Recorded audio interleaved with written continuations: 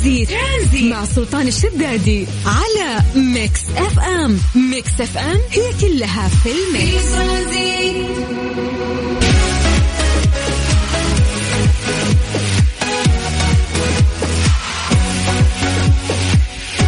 بس عليكم بالخير من جديد وحياكم الله ويا هلا وسهلا في برنامج ترانزيت على إذاعة ميكس اف ام. أخوكم سلطان الشدادي. وصلنا للفقرة اللي عودناكم عليها أنه أنتم تكونون مراسلين في مختلف مناطق المملكة، تصورون لنا الأجواء عندكم، درجات الحرارة، وإحنا نعطيكم شوي من بعض المدن اللي عندنا في المملكة العربية السعودية، لكن نعتمد عليكم ونعتمد على التفاعل ونسوي فقرة التحضير المسائي. اكتبوا لنا أسماءكم عن طريق الواتساب ومسوا علينا بالخير عشان نقرأ أسماءكم على 054-88-11-700.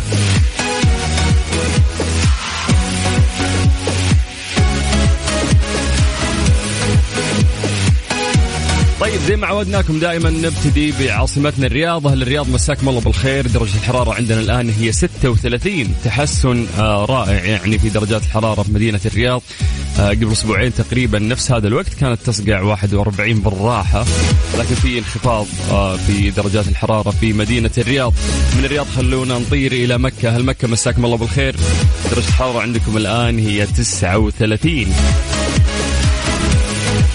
طيب ومن مكة نطير إلى جدة. أهل جدة يعطيكم العافية. درجة الحرارة عندكم الآن هي 36. طيب باقي مناطق المملكة أتمنى أن أنتم تساعدونا وتسولفونا عن الأجواء عندكم وتقولوا لنا كم درجة الحرارة عندك، سواء صورت في السيارة أو عادي ممكن تكتب أن أنت تصور لنا. ارفع يعني كذا جوالك للسماء وصور لنا في سحب ولا الشمس شاقة وما في أي سحب. هذا الشيء يعتمد عليكم عشان نسوي فقرة التحضير المسائي. عطنا اسمك عن طريق الواتساب على 054-88-11-700. انت زعلان مني منك سئلان عني، لو تعرف بس اني بعدك رح اموت. انت زعلان مني قلبي تعبان.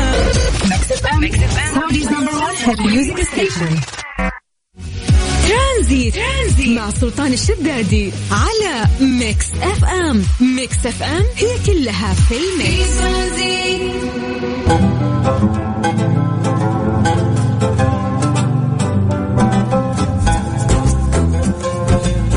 بس عليكم بالخير من جديد وحياكم الله ويا هلا وسهلا في برنامج ترانزيت على إذاعة ميكس اف ام.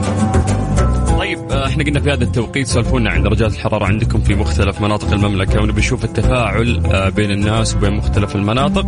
أيضا قلنا اذكروا لنا أسماءكم عن طريق الواتساب عشان مسي عليكم بالخير على 054-88-11-700.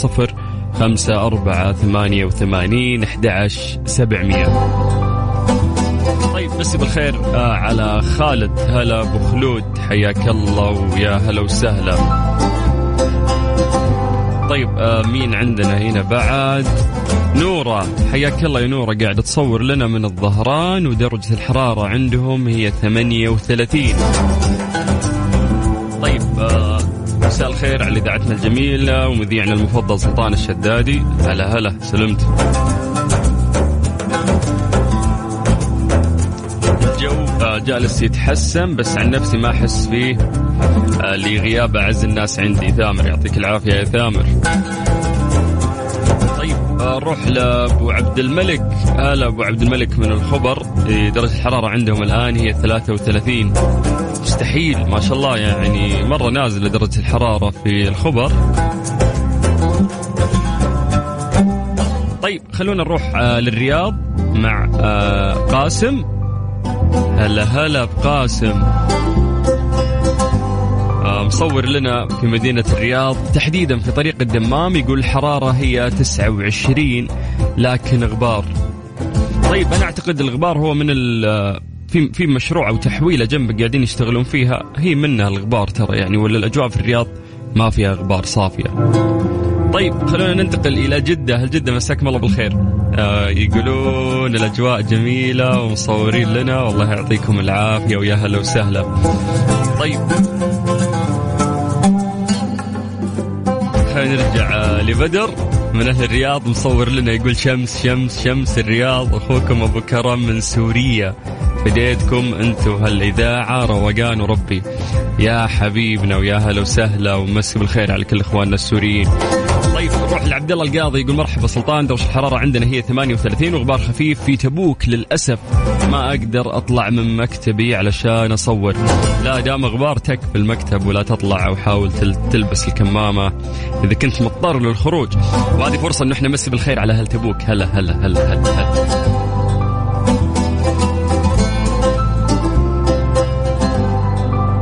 خالد في جدة يصور لنا يقول درجة الحرارة 40 طالع الدوام. أبو خالد ما أعتقد 40 ترى، يعني قياس السيارة مرات لك عليه. أقل في جدة يعني تقريبا 37-38 في جدة. عندنا عبد الدائم أيضا من جدة يقول سلطان في جدة ترى الأجواء شوي تغيرت بعد كويس، وبمجرد بس ما تخف الرطوبة أمور جدة في السليم، لأنه الشمس أو درجة الحرارة ترى مو عالية في جدة دائما. طيب يسعد مساكم يا أحلى إذاعة في الخليج. هذا مين؟ هذا أفنان. شكرا يعطيكم العافية والله يسعدكم. مسي بالخير بعد على أبو دارين اللي متوهق في زحمة سير في مدينة الرياض وقاعد يسمعنا. طيب يعطيكم العافية وحياكم الله ويا هلا وسهلا. قاعدة تتغير الأجواء في كافة مناطق المملكة العربية السعودية إلى الأفضل، والأهم أن جوك ما تتغير وتكون رايق دايم. لو على قلبي داب في هواك وكفاية للوصال. ليه لا ضمن ترانزيت على ميكس اف ام. It's all in the mix.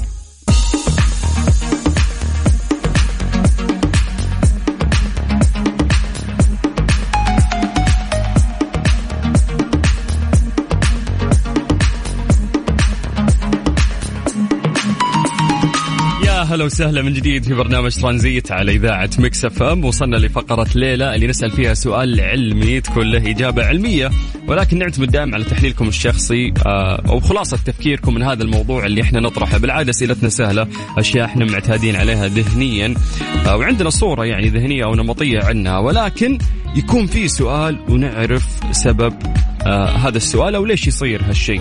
فاليوم سؤالنا في فقرة ليلة، سؤالنا لك: لماذا ما نقدر نفتح عيوننا عند العطس؟ يعني ولا واحد على الكرة الأرضية هذه عاش من بدايتها إلين اليوم يقدر أثناء العطس يفتح عينه. لازم تتقفل عينك، يمكن لا شعوريا ما عمرك حسيت بهالشيء.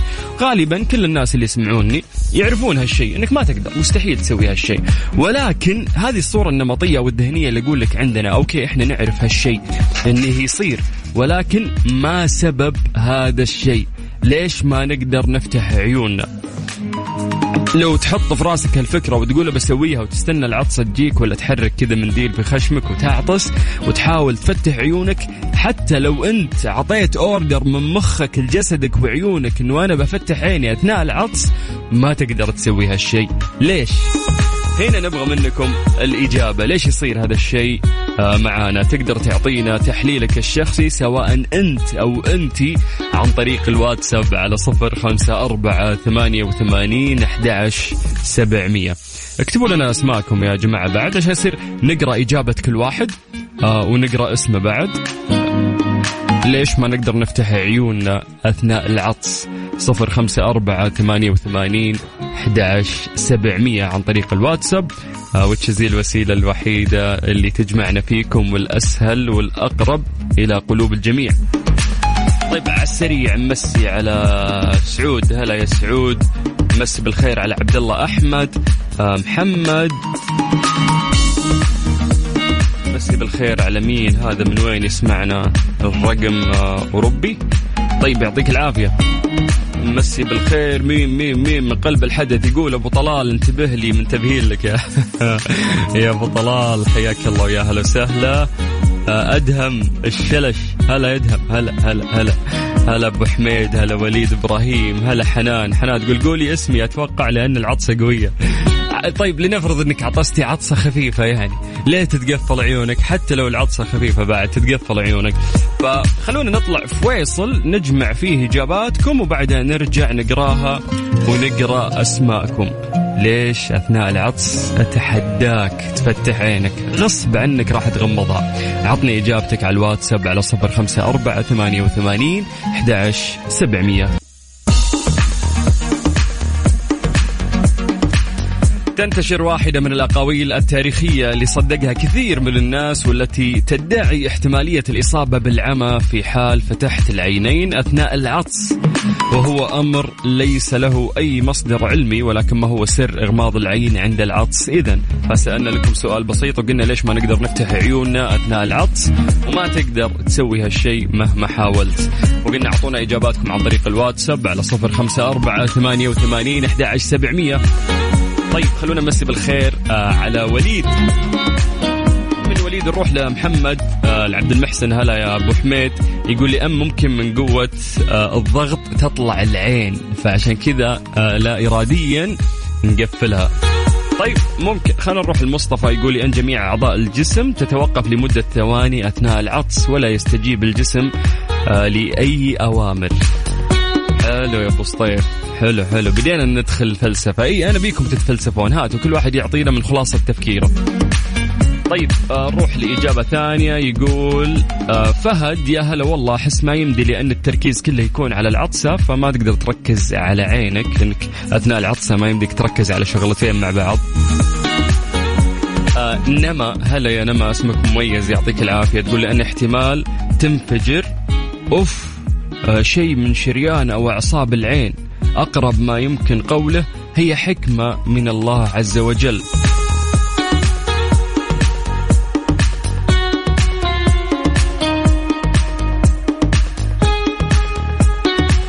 طيب بس بالخير على عبد الله محمد. وبعدها نروح لطبيب. هذا الله لابس لبس دكتور، طبيب أذن وأنف. يقول لأن ردة فعل منعكس لا إراديا، تنبيه للنخاع وليس للقشرة الدماغية.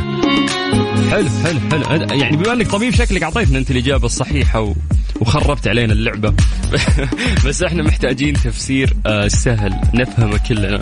فنروح لثامر. يقول مساء الخير سلطان، ممكن ما تقدر تفتح العين نتيجة العطسة لأنها تؤدي إلى شد أعصاب الوجه مع العطسة بشكل غير إرادي، فتلاقيك مغمض عينك. أوكي. نروح لمحمد. يقول تغمض عينك وقت العطس عشان دماغك ما يطلع من عينك وعشان ما تشوف ردة فعل الناس اللي قدامك، لأن بعضهم عطستهم تخوف.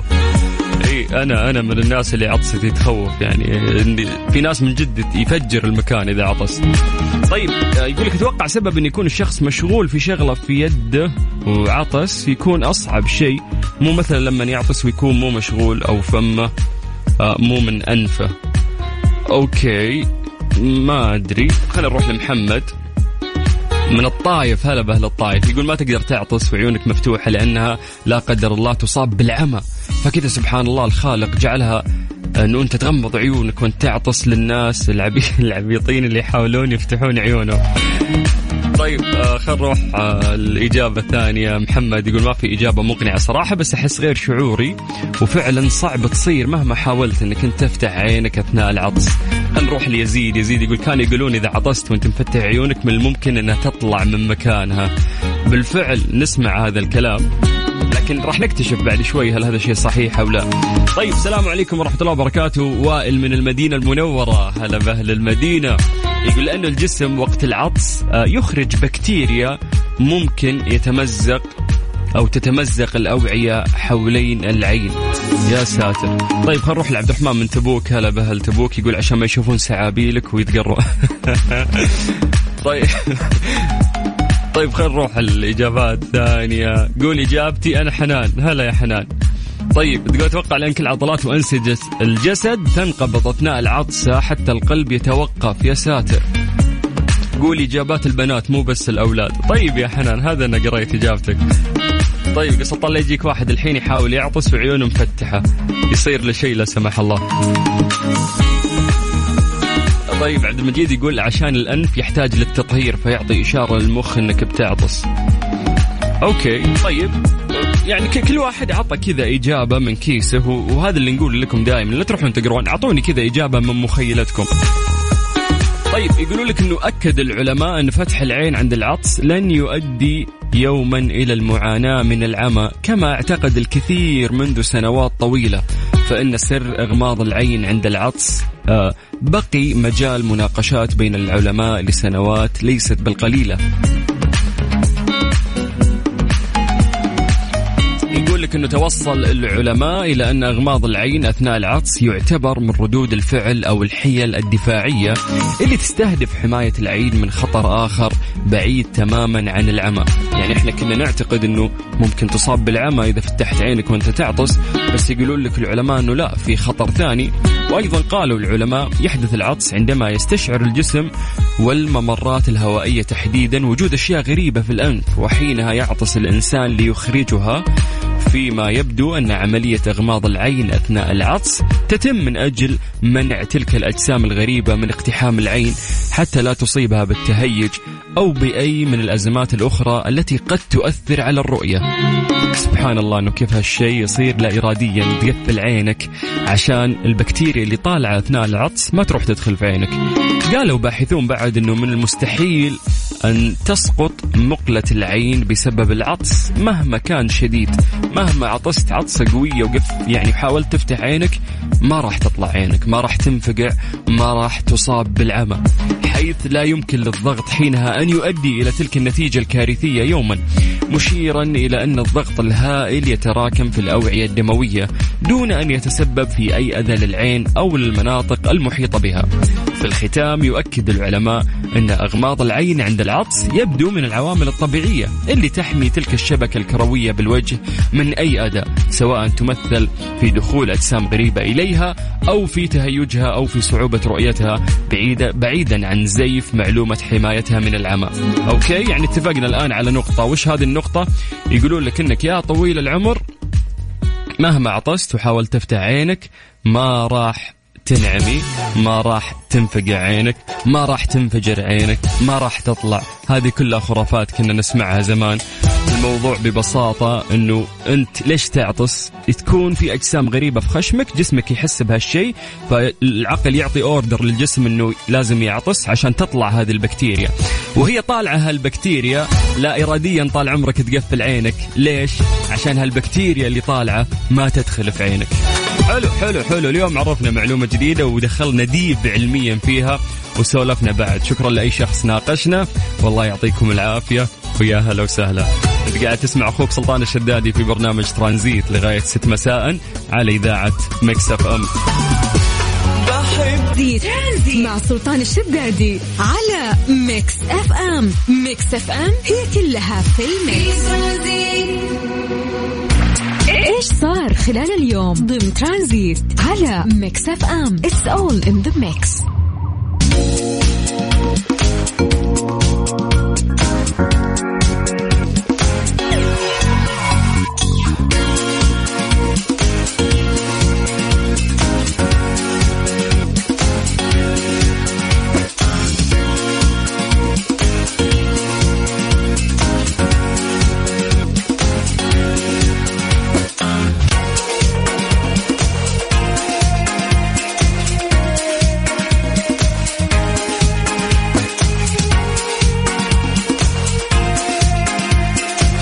اليوم الهيئة العامة للإعلام المرئي والمسموع استدعوا 5 مشاهير خالفوا ضوابط المحتوى الإعلامي. طبعا 5 مشاهير التواصل الاجتماعي استدعتهم الهيئة لأنهم خالفوا ضوابط المحتوى الإعلامي ليرتفع عدد المخالفين إلى 65 شخص منذ بداية العام. المخالفات المرصودة كانت إعلانات مضللة أو عرض محتوى مخالف لنظام الهيئة العامة للإعلام المرئي والمسموع. طبعا من هذا المنطلق يعني أي شخص ممكن يسوي هالشيء، مو لازم يكون مشهور، راح يكون معرض للمحاسبة. يعني حتى لو عندك 5 يتابعونك 10 يتابعونك، لو سويت غلط واحد منهم بلغ عليك أنت هنا في مشكلة. ولكن يعني إحنا مو من باب أنه أنا قاعد أقول لك الآن عشان تخاف من المخالفة فقط، لا، المفروض أنك أنت تنتبه على أشياء أهم، وهي أنه في ناس يا أخي تتابعك، في أطفال، في شرائح مختلفة، في مجتمعك يا أخي، أهلك اللي تغار عليهم، ناس المفروض أنهم ما يشوفون هذا الغلط اللي المفروض أنك أنت تدري أنه غلط لكنك قاعد تسويه. فالمفروض أنه إحنا نقيس الأمور مقياس صحيح، وتعرف أنه هذا الحساب مو خاص فيك، أو أنت ما أنت قاعد ترسل خاص لواحد من أصحابك. أي شخص ممكن يدخل يعني حسابك ويقدر يشوف الشيء اللي أنت تنشره. فاحتراما للذوق العام، احتراما لمجتمعك، احتراما لوطنك، احتراما لدينك، والأهم احترام لأهلك اللي تكون المفروض في غيرة عليهم أن أنت تحترم المحتوى اللي أنت قاعد تسويه. شكرا طبعا للهيئة العامة الإعلام المرئي والمسموع على هذه المحاسبة. على البال كل التفاصيل. ترانزيت مع سلطان الشدادي على ميكس اف ام. ميكس اف ام هي كلها في الميكس. سترينج but true ضمن ترانزيت على ميكس اف ام. It's all in the mix.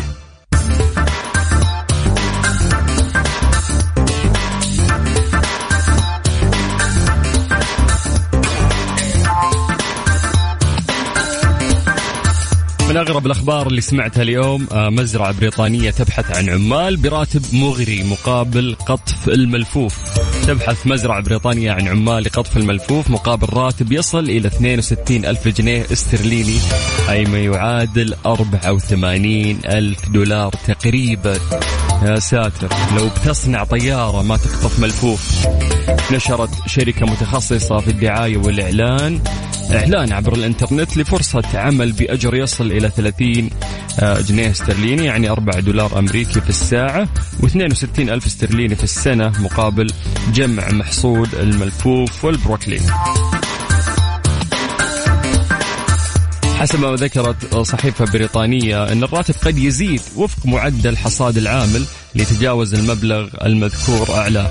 وأرجعت الصحيفة تقديم مثل هذا الراتب الجيد إلى النقص الكبير في أعداد العاملين بقطف الفواكه والخضروات. يا حليلكم. يأتي الإعلان عن هذه الوظيفة بالتزامن مع تقارير تحدثت عن نقص في سائقي شاحنات النقل بمعدل 90 ألف شخص. ولتعويض هذا النقص منحت المملكة المتحدة 10,500 تأشيرة مؤقتة لسائقي الشاحنات لمنع حدوث أزمة في فترة نهاية العام.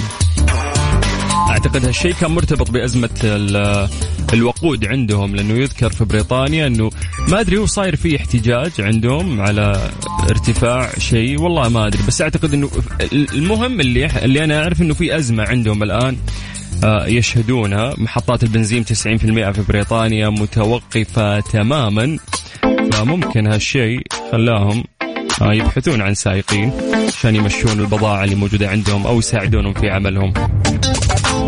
حلوة وبتحلي أي مكان وتنوروا، والله ما تلاقوا. ترانزيت مع سلطان الشدادي على ميكس اف ام. ميكس اف ام هي كلها في الميكس.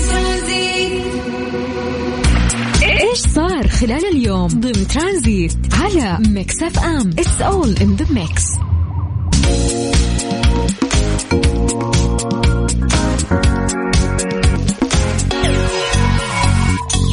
على السريع نعطيكم أشياء كثيرة صارت اليوم. سمو أمير الجوف يرأس اجتماع لجنة الإسكان التنموي.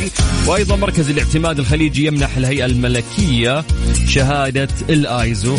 أيضا الأحوال المدنية خدمة تقدير مخصصة للمواطنين العاجزين والمرضى الغير قادرين على زيارة مكاتب الأحوال.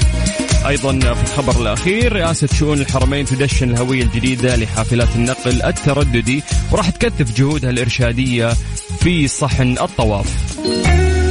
جميل جميل جميل. هذا بشكل سريع الأخبار اللي صارت اليوم. لكن الآن خلونا نروح لأغنية الكوكب مع رحمة رياض اللي في شهر واحد جايبة 32 مليون.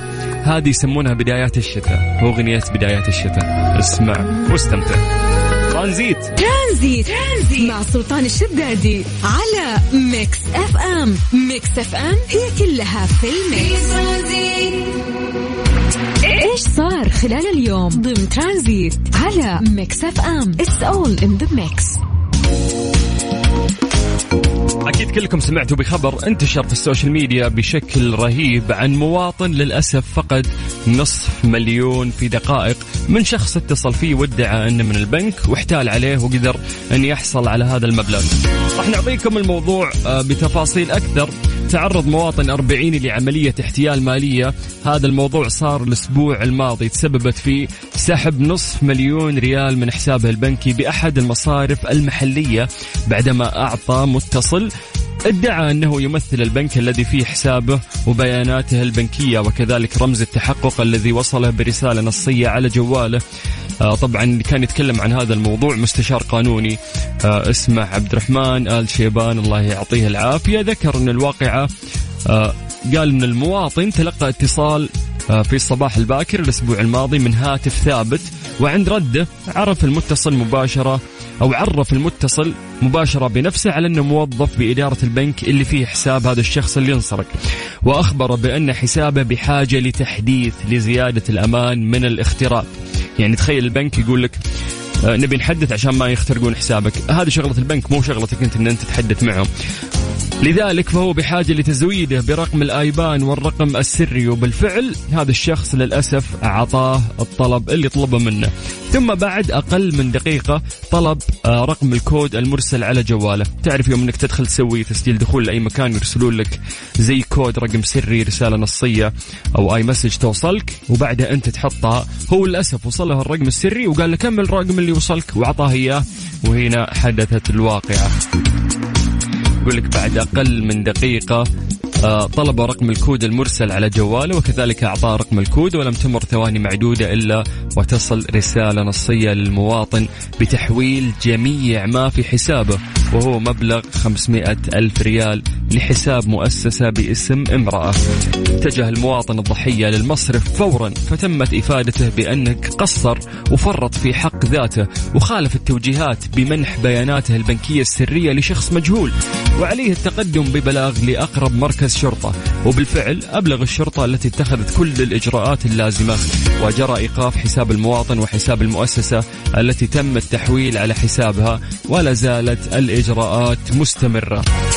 سبب الحادثة يا جماعة، هذه الحادثة المؤسفة، هو تفريط المواطن بإعطاء الرقم السري ورقم الكود المرسل على جواله لشخص مجهول يدعي أنه موظف في بنك، رغم أن الدولة ممثلة في وزارة الداخلية ووزارة المالية والبنك المركزي السعودي والبنوك المحلية دائما يحذرون من إعطاء كائن من كان الأرقام السرية وأرقام الكود أو الأكواد اللي توصلك. فهذا المجرم والمحتال عندما حصل على جميع بيانات المواطن سارع بالدخول إلى تطبيق مباشر وأكمل العملية البنكية حتى استطاع تحويل جميع المبلغ الموجود في حساب المواطن لحساب آخر قد لا يتواجد حاليا في المملكة، وهي عملية مصرفية معقدة يعرفها أهل الاختصاص في كيفية تدوير هذا المبلغ لعدة حسابات بنكية ثم تحويلها لحسابات بنكية بمصارف خارجية. من حيث إمكانية استرجاع المبلغ المسحوب فقد تكون هناك نسبة يسيرة وضئيلة في نجاح عملية استرجاع المبلغ، وذلك بتقدم المواطن ببلاغ للجهات الأمنية ممثلة في الشرطة، وعندها سوف تخاطب الشرطة البحث الجنائي للكشف عن صاحب الحساب البنكي الذي تم التحويل المبلغ على حسابه والتأكد من وجوده داخل المملكة أم خارجها، وكذلك التخاطب مع البنك المركزي لتجميد الحساب المحول له، وكذلك إحالة القضية للنيابة العامة، وحينها تستكمل النيابة العامة الإجراءات في سبيل الكشف عن هذا المجرم المحتال. أيضا يحق لهذا المواطن التقدم بدعوى حقوقية في المحكمة العامة ضد صاحب الحساب المحول له، وإن كان داخل السعودية يطلب طلب مستعجل لمنع المدعي عليه من السفر للخارج طبقا لما نص عليه نظام المرافعات الشرعية ولائحته التنفيذية. ينبغي على كل مواطن ومقيم اتباع تعليمات الجهات الرسمية في عدم التجاوب مع أي اتصال من شخص مجهول، تيقظ لعدم الوقوع ضحية لمن يدعي أنه ينتمي لبنك أو منشأة، والامتناع عن الإفصاح عن أي رقم سري خاص بك أو أي رقم كود مرسل على جوالك. لا يحق نظاما لأي موظف في البنك أو في أي مؤسسة حكومية أو خاصة طلب رقم سري أو رقم كود مرسل على جوالك. يقول لك ولا بنك ولا أي جهة حتى حكومية تطلب منك رقمك السري فالمفروض أرقامك السرية أو الأكواد اللي توصل على جوالك ما تفرط فيها أبدا. طبعا الشخص اللي راح عليه المبلغ نقول الله يعوضه وإن شاء الله أنه يرجع له المبلغ، ولكن العبرة لمن اعتبر.